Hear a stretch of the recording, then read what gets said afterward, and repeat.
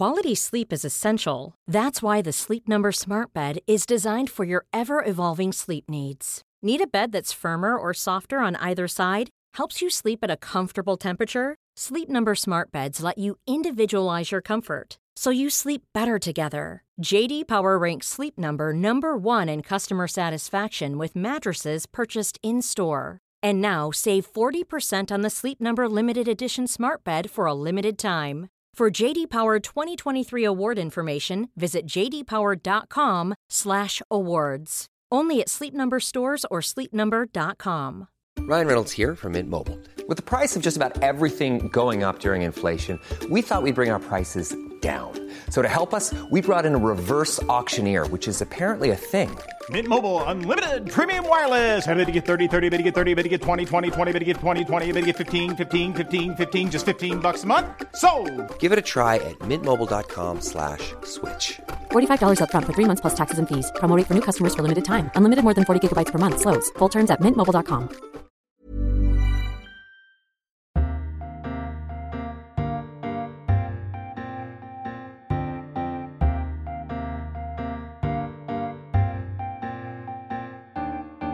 Welcome to a brand new edition of Freedom Books, Flowers and the Moon, the podcast brought to you each week by the Times Literary Supplement. My name is Stig Abel, the editor of the TLS. With me is the provolone of the critical community, Thea Lenarduzzi. Hello. Hello, Thea. I'm going to run out of cheese things I to think say it's at some- especially cruel to give me that introduction when we're in company as well. It's listened to by other people. It's different when they're here. I don't want to break it to you, Thea. Some people do listen to this podcast and listen to my cheese introductions. We have a special show today which follows our lead essay in this week's paper as we try to answer the question, who are the most exciting and eagerly anticipated novelists from the British Isles currently working today? To help us to do so, we're joined in the studio by superstar critic Alex Clark and super junketeering TLS fiction editor Toby Lichtig.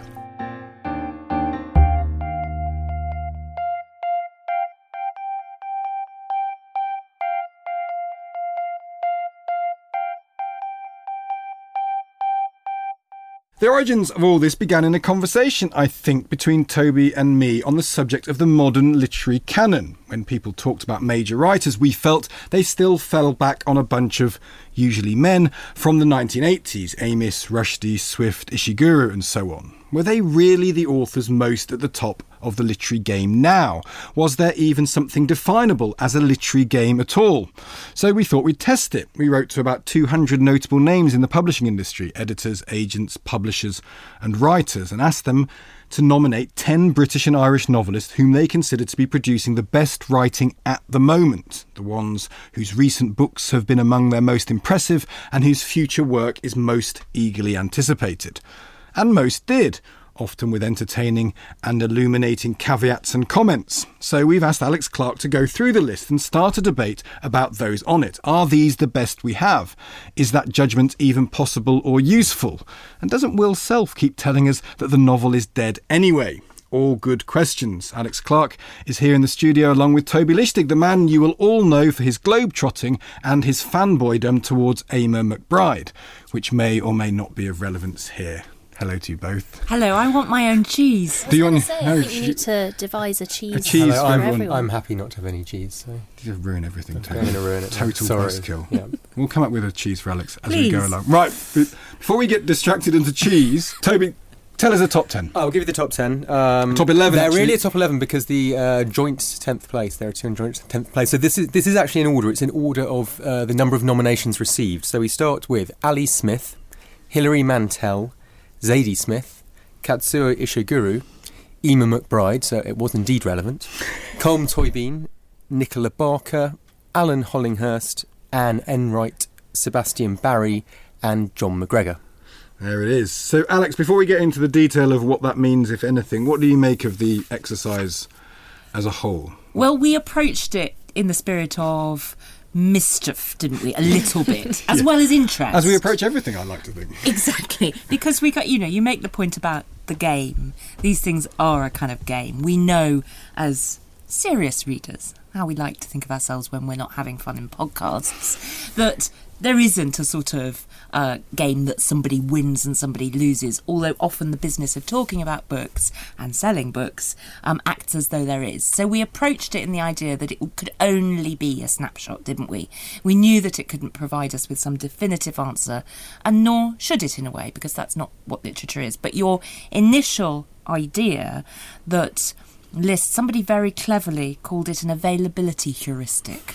Yes. And I actually puzzled slightly over what that meant, and then I kind of worked it out. Yeah. It's what, it's the people you can think of, because they've already been around quite a lot. Yeah. And are often contributing to papers doing other things as well, doing Q&As and, supplying other comment pieces. So there are people who are going to float into your mind very quickly, and then you would feel pretty bad about dismissing them. You wouldn't be able to justify saying, no, I don't want to give X, Y, Z a spot. You can't really argue, one level, you can't really argue with that top 10/11, can you? Because they're all significant figures. But they are, one of the reasons we're doing it is we started out saying, this canon that often gets raised. And it was this sort of grant of under 40 from the 80s. It was those names I read out, Amos Rushdie. Although, of course, there are writers on that list. Ursula Bentley would be one, for example, who we don't talk of so much, do we? Yeah, and one of the great debates in all of these things, why is Jane Austen more popular than Walter Scott? Or, there's people who are even less well-known than Walter Scott who just have vanished off the pages of history. But at the time, when they were writing, they were considered significant. And lots of it's down to luck and all sorts of factors. But we've ended up with a list. Is it interesting, for example, that there's more women than men on the list? Would that have happened 20 years ago? Probably not. I think it wouldn't have happened 20 years ago.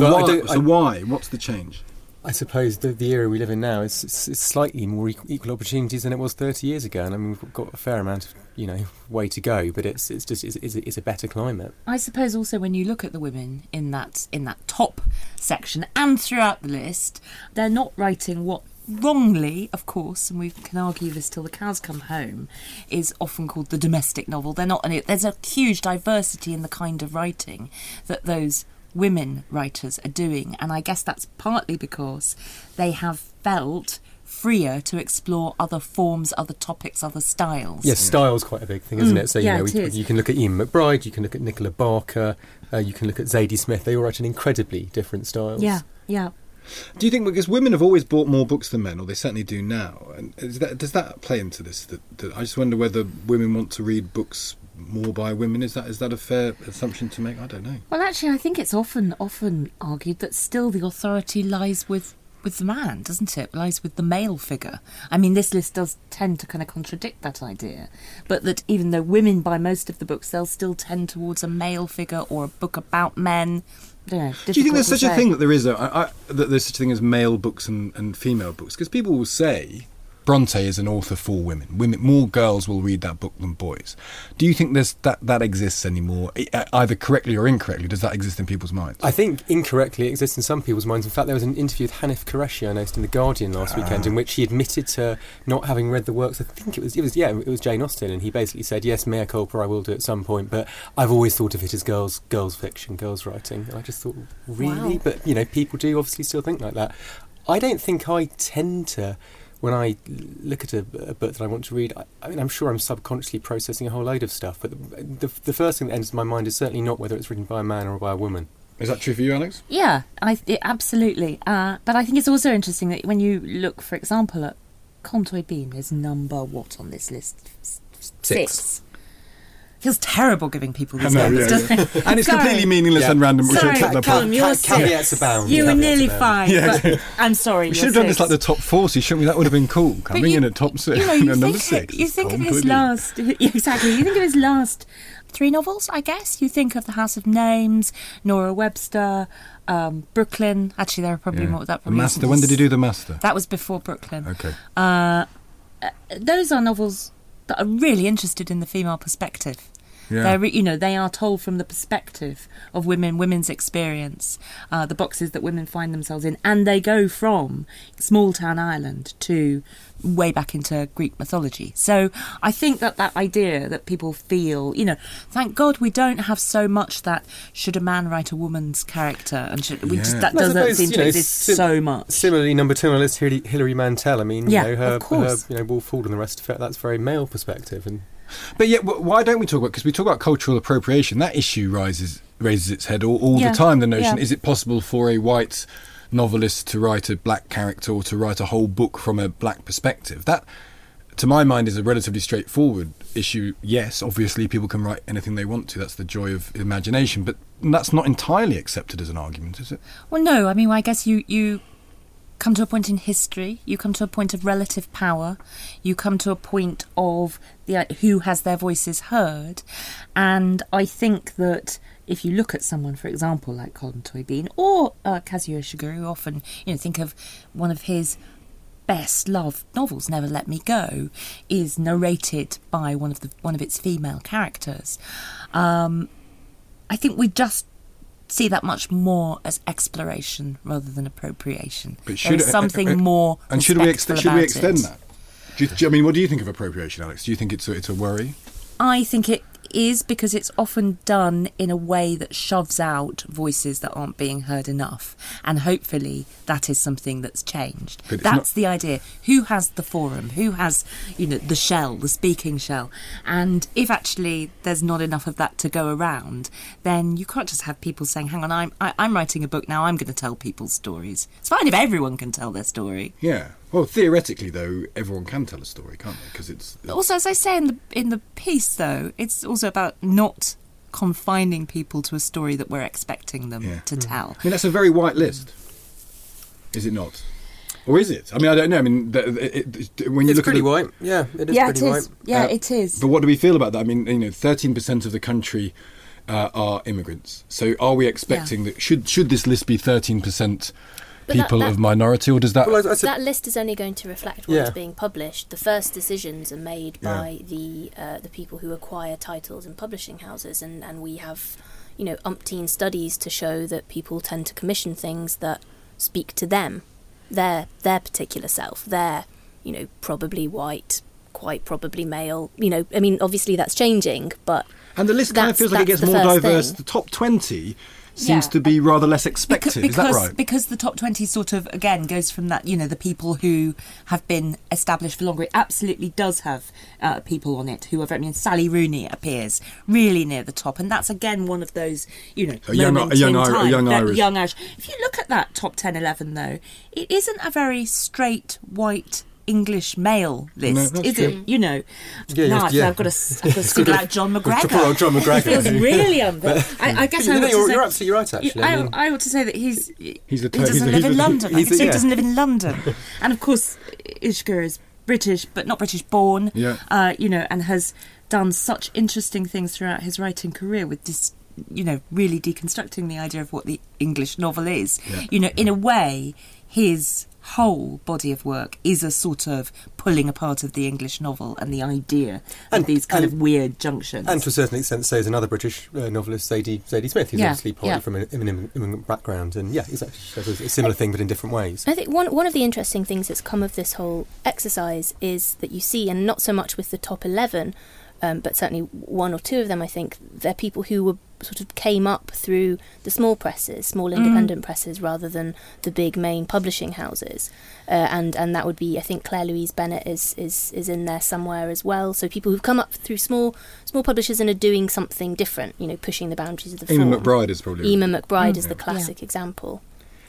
You better talk about Eamon McBride. I think I've talked enough about Eamon McBride on this podcast. But no, absolutely. So, the famous story there is she's picked up by Galley Baker Press, which is a tiny press, and then as soon as she started doing incredibly well and winning prizes, and there was a whole fractious thing about it, but she ended up going to Faber, and she's now with one of the bigger presses. But absolutely, I think the place of the small press in contemporary literary culture is incredibly important. That's absolutely right. And actually, there was this prize that the TLS sponsored recently, the Republic of Consciousness Prize, which was dedicated to small presses and to helping them. And one of the points of it is they don't actually need a great deal of money to run; they just need a little bit. A couple of £1,000 can make a massive difference. Money to help them manage success. Yeah, absolutely. And this is one of the kind of madness of what happens if you do enjoy a bit of success, absolutely. And then you get manage shortlisted for the book runs, and the marketing budgets. Huge and absurd, and you kind of think that's a point at which I think larger publishers, who will often pick up on the successes of smaller publishers, as we've seen, really need to think about kind of stepping in and establishing kind of fund to help that. Is that a healthy channel at the moment? So we talk about,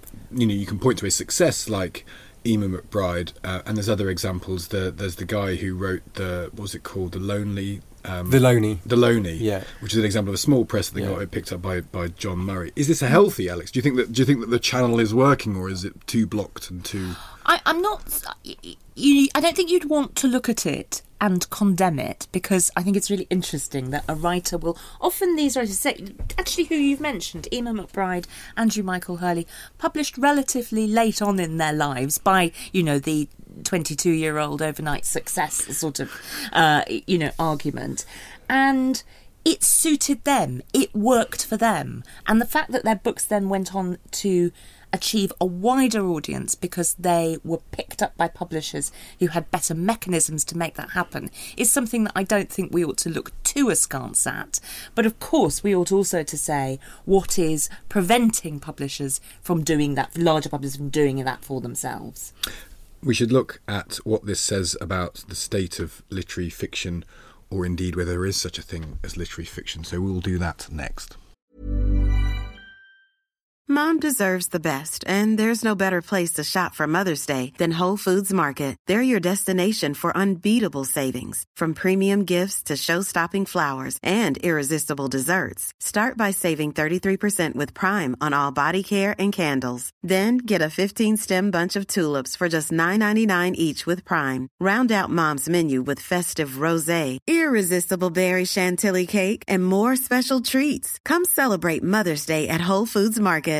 Quality sleep is essential. That's why the Sleep Number Smart Bed is designed for your ever-evolving sleep needs. Need a bed that's firmer or softer on either side? Helps you sleep at a comfortable temperature? Sleep Number Smart Beds let you individualize your comfort, so you sleep better together. J.D. Power ranks Sleep Number number 1 in customer satisfaction with mattresses purchased in-store. And now, save 40% on the Sleep Number Limited Edition Smart Bed for a limited time. For J.D. Power 2023 award information, visit jdpower.com/awards. Only at Sleep Number stores or sleepnumber.com. When you're ready to pop the question, the last thing you want to do is second-guess the ring. At BlueNile.com, you can design a one-of-a-kind ring with the ease and convenience of shopping online. Choose your diamond and setting. When you find the one, you'll get it delivered right to your door. Go to BlueNile.com and use promo code LISTEN to get $50 off your purchase of $500 or more.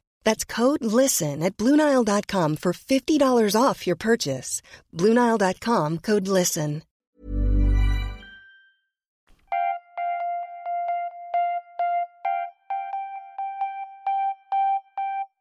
So, Alex, you were the one who interviewed Will Self for his latest proclamation about the death of the novel. Oh, so but we have you. We have zoom in there. We have you to blame for this. I'm actually coming into work and someone's saying to me, Will Self talked about the death of the novel again. He's been talking about it for 15 years at least. So what? Yeah, no, it's fine. I don't. Good interview, strong interview, solid interview. I'm not criticising that. I interviewed him, and let's just be clear, it was the kind of interview, it was a Q&A interview, so it was all his words proceeding from a conversation that we had rather than me sort of commenting on it. And I did actually sort of put a check on myself when I realised I was storming into social media and sticking up for him, and I thought, hang on, these aren't my words, they're not my thoughts, but I do agree with him. Go on then. And I have explain the thesis. You have now said, I think 3 times you said the death of the novel. He did not say the novel was dead. Oh, what did he say? He said that the novel was going to become as marginal a cultural form as the easel painting or the classical symphony. Now, that is a slightly different thing. He did use the word doom in there. He said doomed to become. He did say doomed. Just thought I'd add that. But the idea that somehow what everyone took from that, and by everyone I mean everyone who was bored enough on a Sunday to take to Twitter, and many of them were actually novelists who I have to say I think should know better. Yeah. It wasn't me, I want to be clear. I didn't pile in. No, you this. didn't. No, exactly. You were doing something useful, I'm sure. I doubt that very much. Classifying cheese or whatever. But I like to do that at work, actually. The point is that they took one thing from it, which is basically that he was saying there weren't any good novels. He didn't say that at all. Nobody focused on the other parts of the interview where he talked about contemporary novelists of a younger generation who he really liked. Unbelievably, Toby, one of them was Emma McBride. Amazing. She just keeps coming up. I know. who else did he mention? Tom McCarthy. He was talking about Who pops these up in our people- list in about the middle, doesn't he? Yes, he'd actually no nearer the top than that, I think. Yeah. I think he's fairly near the top. He talked with immense strength and interest and excitement about the kind of writing that he liked. What he talked about was how it was being shoved out from what we thought of as entertainment because no one would allow there to be a flourishing of the novel. I'm now putting words into his Well, that's an mouth. interesting question because there's a whole point in this where he surely is right, which is that the economics of Yeah. fiction, He's partly talking straightforwardly about economics. which is a fair argument, And isn't he's it? partly talking about the kind of complexity of style that we license, basically.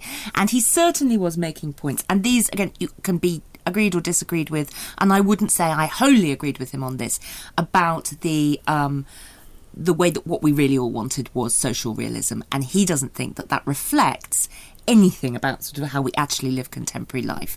And his three novels, the trilogy that he's just finished with Phone, is, as we know, incredibly, it doesn't have very many paragraphs. I think It's modern. It's modernist.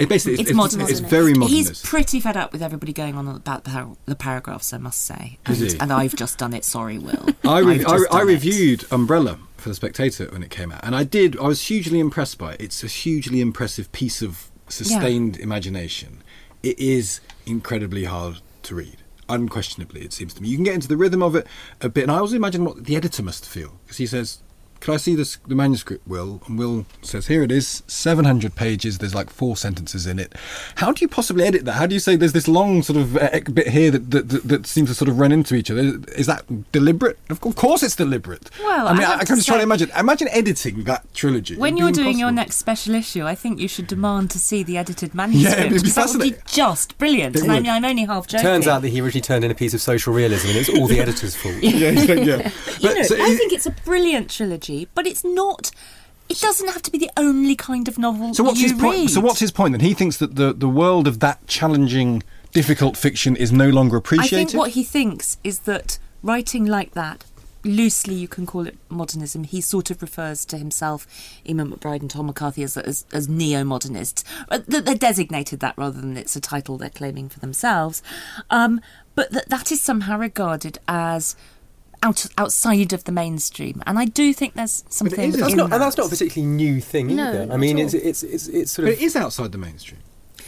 But that then transfers into a kind of value judgment, I think, is his Well, I point. think the level of I think difficult- you should ring him. Oh, no. Because I think that's soft I space think one of the. But Ulysses is outside the mainstream Yeah. in the same way. It's very difficult to read. Ah, well, there you go. This is something, of course, you always look at the cutting room floor, and I spoke to him for quite a long time, and I couldn't fit all of it into the interview, but he made the point that I think is sort of fairly unarguable, that when James Joyce said that his wish was that every taxi driver in Dublin would have read Ulysses, there was more of a chance of that actually being a reality because there was such a huge upsurge in literacy, there was such an interest in the written word and what it could do, and that we just don't have And there were fewer that same distractions. interest, and there were fewer distractions, yeah. So we're edging around this question, which we've talked about before, Alex, about literary fiction. Well, I hate it as a title. But is there such a thing as is this a list of literary fiction? It is. If we're going to have a term called literary fiction, this is certainly a list of literary fiction. But I think probably Despite like your Alex, best efforts. We'll come to that in a Dig, second. we will. I get kind of quite cross about these very, very hard and fast definitions. I was thinking about this in relation to film. I mean, we seem perfectly at ease with, we've got your blockbuster or whatever, and then we've sort of got other films, and you can call them art house films or whatever, but we don't seem to get so tied up in knots about films. So you can have Or TV. Yeah. But you can have I don't know, a Ben Affleck movie like the one with the CIA, Argo, winning Best Oscar, and you can have a Paul Thomas Anderson film being shortlisted for Best Oscar. The hugely challenging film, The Phantom Thread, and we don't seem to be so worried about that in other art forms. I don't know why. We're not, because the same kind of idea of prestige and class and how clever we are, it just doesn't attach in the same way. Now, it's true that we're all not going, I'm absolutely exhausted, I'm going to open a bottle of wine and have a night in with Buñuel. We're not doing that, are we? We're kind of like, Toby is. let's fire up sort of Yeah. Happy Valley or something. We know, I mean, there are differences, but it is so much more obvious the way people will feel absolutely happy to say, on the one hand, I'm reading this quite challenging novel, but hey, now I'm going to watch Queer Eye for the Straight Guy and not fit. In fact, it's a badge of honour, isn't it, that you can go high-low, but I don't think it exists in the same way. I like the point you make in your piece about how we've got this obsession with the novel as a repository of everything, and we sort of we demand it's a cipher of all art, and I thought you put that really, really nicely. Does literary fiction then mean books that aren't going to be read by many people? I think it's sort of come to mean that, hasn't it? Yeah. Which is why publishers have been desperate for what they to call get rid crossover. Of the term. And yet, though, if you look at this list of people... No authors like it. Exactly. No novelists like it. But if you look at this list of the top 10, which we would say are literary fiction, they seem to be the people who will sell at a commercially rapid rate. So Hilary Mantel being the obvious example, she sells literally hundreds of thousands of books. I would imagine all of those on the top list sell a lot of books, don't they? Certainly Ali Smith, I would think. The Zadie Smith does. Ishiguro now will do more than ever. Yeah. I mean, it depends what you mean by a lot, though. I mean, Hilary Mantel, certainly, but I don't, you'll have to ask Hilary John Mantel now. Yeah, now, exactly. She's been writing for Hilary 30 Mantel, years before. Yeah, through all those wonderful books exactly. that did so many different things and were so strange and wide-ranging. And we're still talking about, is often tens of thousands. For not many of them are going to be selling over 100,000 of their next novel. And has it ever been this? I mean, is the argument that, back in the Victorian times, when Dickens was writing serialised novels, people were queuing up to see if Little Nell was going to die, and there was this. It was a centrality to the culture because there was nothing else. There was no other medium at all other than the written word, and you can't ever get back to that because all of those other media have come back in. You can't get back to it, but neither are we really putting in place the conditions where it's even vaguely possible. I mean, we don't have, the small journal publishing short stories in newspapers and magazines. We just don't have that culture. What we have is other means of supporting novelists by teaching, for example. So the explosion of creative writing courses, or charity, like the Authors and the endless tours and prizes, and the availability heuristic, making sure that you're available to write those op-ed pieces. For Do whoever. we think there should be subsidies? So one of the things that comes out in this, that you look at theatre in this country, an awful lot of the Arts Council money goes to theatre because it's seen as part of, I suppose, a tourist attraction, whereas novels are a sort of individual transaction with a publishing house and an author, so it's not supported that way. Would you be comfortable if the government said we would put aside X million pounds to support authors, or should we not say the market is king here? People will pay for what they want to buy, and if enough people buy it, it'll be a success. I resist the kind of market is king idea because I was just looking at I have a small child staying in my house at the moment, and her being on holiday and me having missed her birthday, I thought, well, perhaps she'd like to go to see Matilda. Yeah, lovely. £122 for a ticket? I don't think so. We can walk round the park. She can have a hot chocolate. For God's sake. Have a lot of hot chocolate for that price. So this idea of the kind of subsidy, I know it's very expensive to put on musicals, and it's not. Although in terms of the time it takes for an author to write a book, it's, we can't get to that position. It doesn't open out in the menu, but they don't does it? subsidise Matilda, do they? They will subsidise some theatre in a provincial town. Art's always relied on patrons and governments in whatever form they take. So I'm completely. So should novelists get a bit more of the wedge? I'm totally happy with that. How do they get Absolutely. it though? That's the question. Well, don't ask me. I'm on the spot now. I'm not a politician. What's the sort of channel? I know what you mean. You've already got the Arts Council, which does things, and so I guess you. I did this thing for the Authors Society where and I didn't realise this existed. And it really brought this home to me. So it's an award that's given to writers who have a book deal. And they write in and they say, I've got a book deal, I need $5,000 to go and finish my book. And then I saw this list of names, 2 or 3 books in, and they've all been published by big publishers, and they earn $8,000 a year. Yeah. Right? It's unlivable, and they want $5,000 to survive the next year so they can finish this book that they're writing. And it's an incredibly sobering experience. And you see these people who are writing good stuff, they're good writers. And then I remember talking to someone there, and the other argument is, though, if they're 3 or 4 books into a career and they can't make up enough money from writing books, at some point does reality have to kick in and say, if you're not making enough money from books, then maybe you have to pick another job because the market isn't there for you, the audience. Well, the market isn't there is the issue, not the market isn't there for them. I mean, my point really about, flippant though it was about not wanting to shell out loads of money to go and see a musical in the West End, is that books are so cheap. Books are incredibly cheap. They will absorb you for days and days and weeks at a time, and you've paid a tenner for them.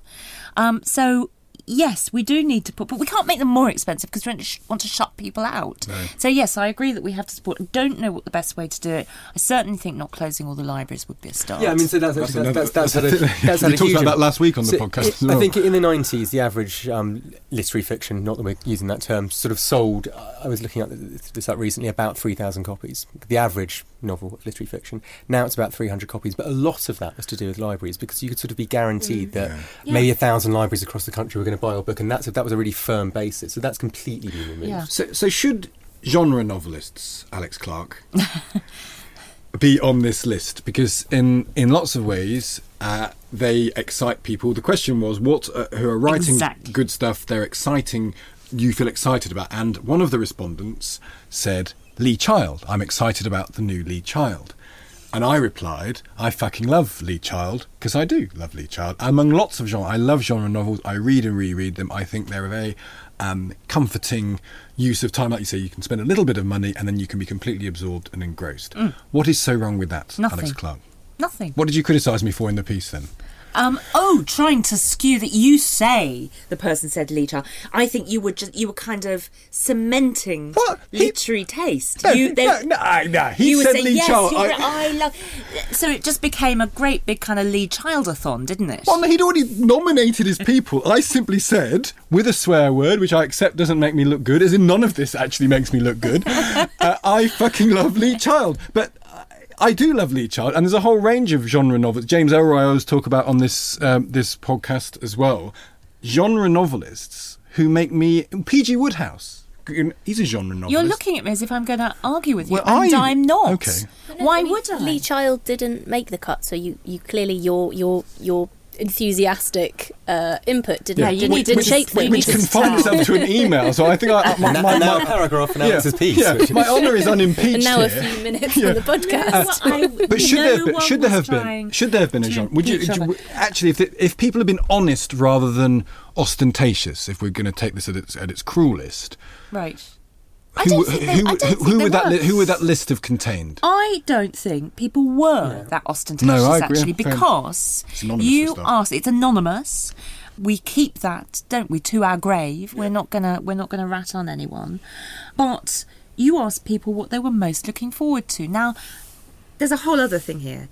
You didn't write to them from the pages of What's on TV magazine or Heat magazine. You wrote to them from the Times. So you've got it in your flipping title. Yeah. Don't start complaining about the word literary now. It's in your name. It's over the shop door. Yeah, I've just noticed and that. Yeah. Naturally, there is a kind of self-selecting. People. Anchoring. Come on. And neither. And we said we're not going to reveal. You asked people in publishing. You asked writers.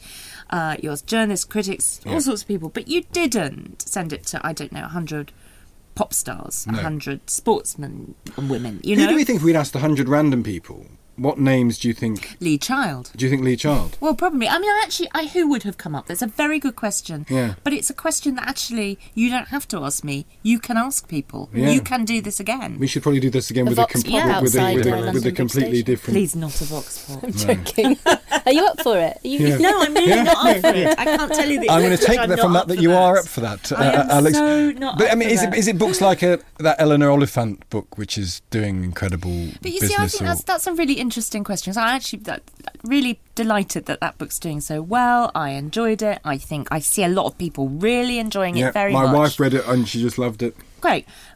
The thing that it does is fulfil that thing that the reason it's making so much noise is not only because people are really enjoying it and it's selling lots of copies, but because it is that thing that publishers are desperate to find, that sort of crossover success, that thing that they know is a sort of proper novel because it has characters and it's well written and it's not something that you're going to read and just sort of toss onto the kind of pile for the charity shop, but they know it's also accessible. It's got not readability. It's not umbrella, and that is clearly a sort of really important market. And it's not a market that we or anyone should be snobbish about. No, I agree with that. Why would we be? What's the point in being?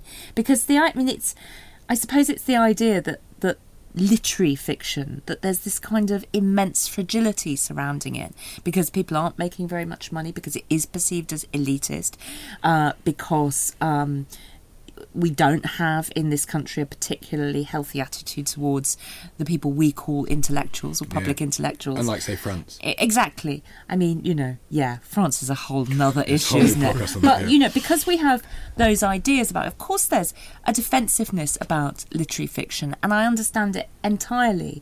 But sort of kicking the cat by kind of, not liking these lower brow books is just stupid. Yeah. Also, it's often the more popular books that pay for the so-called literary fiction anyway. So I mean, we need sales across the board, really, don't we? We need David Walliams to prop up a whole publishing. Absolutely, and colouring in books to do that as well. Yeah, I think that's probably all we have time for. Alex, what fun! It was fun. What fun your piece was as well. Can I add something in? Yeah, not out of just sort of I just want to. We spoke kind of briefly at the beginning about diversity and the whiteness of the list, and I actually think it's not a list. It's not as sort of straightforwardly white as it were, as it may have been 10 years ago. I also think it'll be a totally different list in 10 years' time. And arguably in 2 years' time. And arguably in 2 years' time. And I know how enraging it is, and rightly so, when people just say, things will change, you just have to wait. I think they are changing. I also think a literary culture is sort of a bit like gardening, in the sense not just the time that you personally put in, but actually things do take time. Novels are not a quick fix. So it's not kind of writing a pop song writers. What you're saying effectively here, Alex, is this time in 10 years' time, we'll do this again. I hope we'll do it sooner back than that. 5 years' time, back here? Yeah, go on. Done. Thanks go to Alex Clark and Toby Lichtig. Do subscribe to the TLS. Google TLS subscriptions for the best offer, or pick up a copy of this paper, as well as the TLS's first ever listicle from Alex Clark. We have Thomas Meany taking on critic James Wood, and all sorts of other goodies. Next week we will be plunging into Victoriana. Imagine if there'd been a list of novelists writing in 1858. That would have been something to talk. We're not going to talk about it.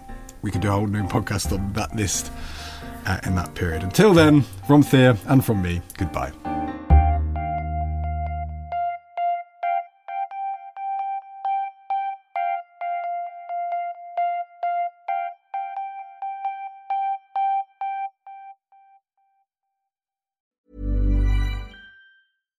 Hi, I'm Daniel, founder of Pretty Litter. Cats and cat owners deserve better than any old-fashioned litter. That's why I teamed up with scientists and veterinarians to create Pretty Litter. Its innovative crystal formula has superior odor control and weighs up to 80% less than clay litter. Pretty Litter even monitors health by changing colors to help detect early signs of potential illness. It's the world's smartest kitty litter. Go to prettylitter.com and use code ACAST for 20% off your first order and a free cat toy. Terms and conditions apply. See site for details. When you make decisions for your company, you look for the no-brainers. If you have a lot of mailing to do, Stamps.com is the ultimate no-brainer. Use the Stamps.com mobile app to mail everything you need to keep your business running with up to 89% off USPS and UPS. Make the same no-brainer decision as over 1 million other businesses with Stamps.com. Use code PROGRAM for a special offer. That's Stamps.com, code PROGRAM.